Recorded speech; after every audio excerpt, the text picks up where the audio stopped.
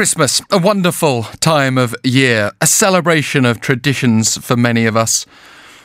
But are we considering the environment, considering the waste that we produce? Is it possible to celebrate Christmas as a green holiday? Certainly there's a lot of greenery around us. Dr. Calvin Lakhan, Faculty of Environmental Studies of York University, co-investigator of the Waste Wiki project, joins us on the line. Good morning to you. Good morning. It's easy to imagine how major holidays, especially holidays that involve wrapping lots of presents, would be bad for the environment. Can you spell that out for us? Sure. So all the things that make Christmas so beautiful, so the wrapping paper, the tinsel, the garland, the glitter, and the tape that holds everything together. So as noted, it's very pretty and nice to look at, but unfortunately it's terrible for the environment, and most of that cannot be recycled. When I was approaching Christmas and I was thinking, how can I avoid waste? I mean, it was actually a thought that came to my mind was, very hard to think of alternatives to wrapping up presents, the excitement associated with that, but also the Christmas tree itself where the presents are sitting under being plastic. If I was in another country, I might automatically go for a natural tree option, but it's hard to get them at an affordable price here. And often these plastic trees end up in waste, don't they? Yes, and it's often made of a type of plastic that isn't readily recyclable, and due to the size of the tree itself, it often can't even go through a sortation facility. So there's a physical barrier to recycling as well as a material-based barrier. If you can't find a natural tree, though, or if it's too expensive in the country where one happens to be based, what's the alternative? Maybe trees made out of better materials?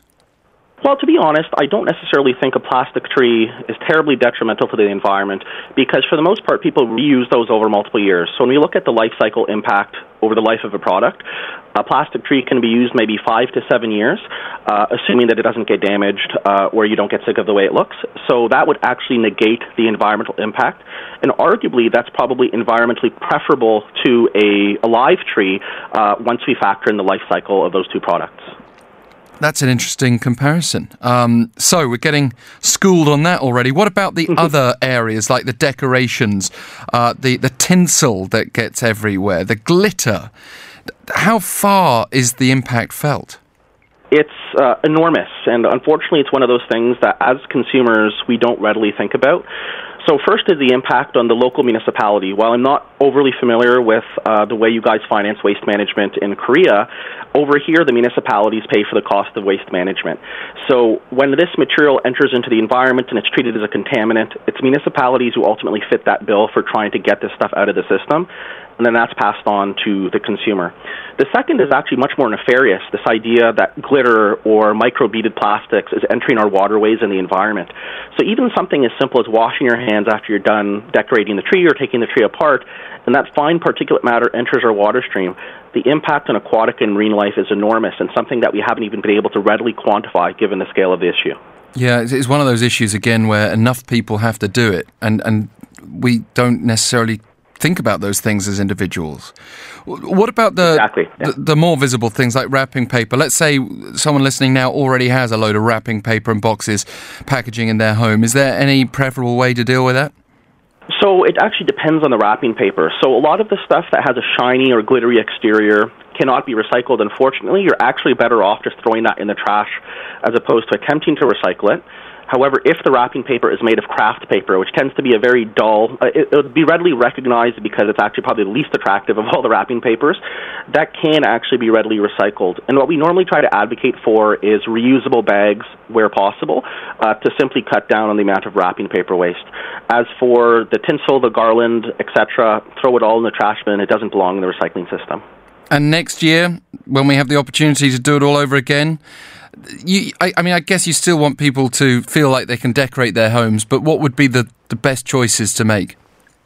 So as noted earlier, look for reusable alternatives. I don't think we're going to get away from the problem that garland and tinsel doesn't really have a recyclable substitute. So if you do choose to use those products, recognize that they'll probably be entering the trash. However, for things like our wrapping paper, once again, craft paper is a great alternative, reusable gift bags, and when possible, look at the bottom of a product to look for that recycling logo, which is an indication to the consumer that that item can be recycled. And the final point I'd like to make is that given the proliferation of online shopping, we now have tons of boxes from Amazon or online retailers. All of those cardboard boxes can be recycled. Please take the time to disassemble them, put it in a corner, and come recycling day, put it out.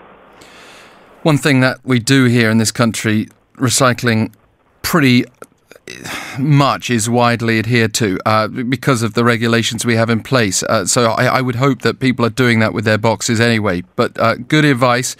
Let's make Christmas more environmentally friendly.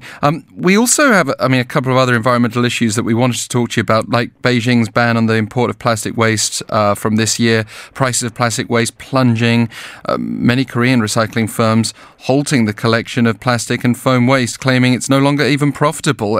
Is this a major issue in your mind right now? It's probably the biggest issue facing the recycling or the waste management industry today. So Canada, America, pretty much every jurisdiction is encountering that issue.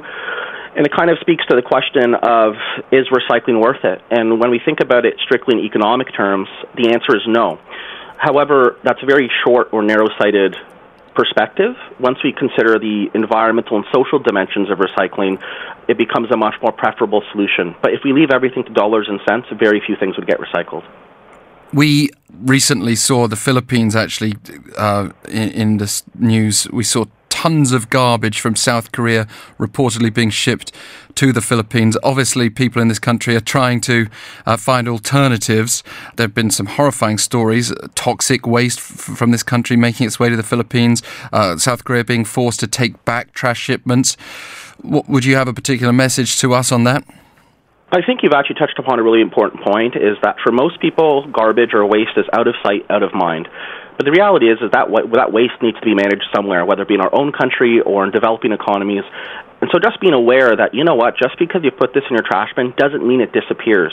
We want to make sure that as both consumers and environmental advocates, that this material is being managed in an environmentally and socially responsible way.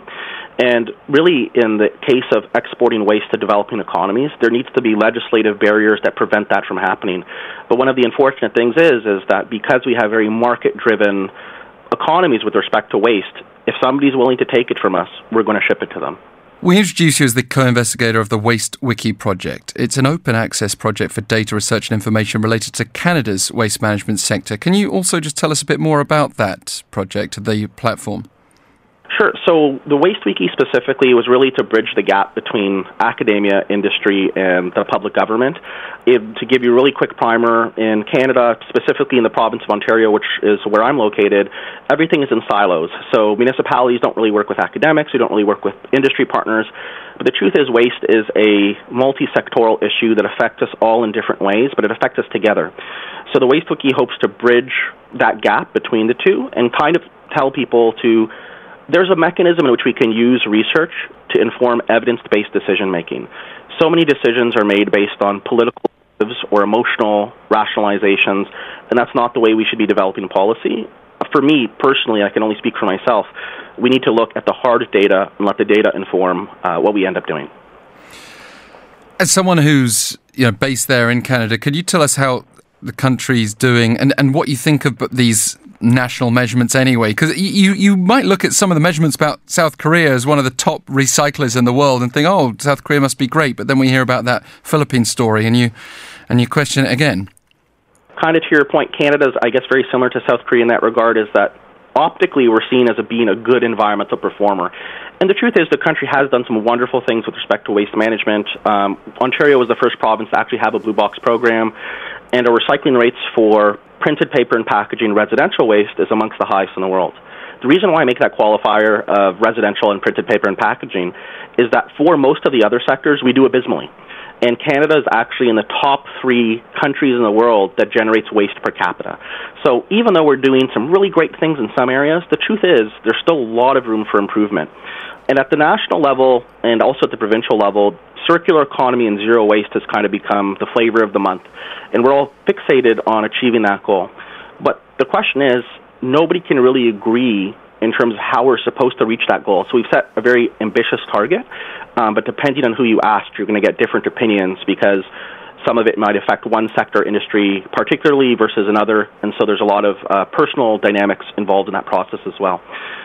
So really, I think what's really important for me is this idea that we need to identify short-term or interim steps. Yes, it's good to have a long-term goal, but the truth is we need to figure out practical and pragmatic ways to achieve it, and a lot of that will come down to cost-benefit analysis. Not everything that can be recycled should be recycled, and we really need to take a hard look at what we're putting in our blue bin.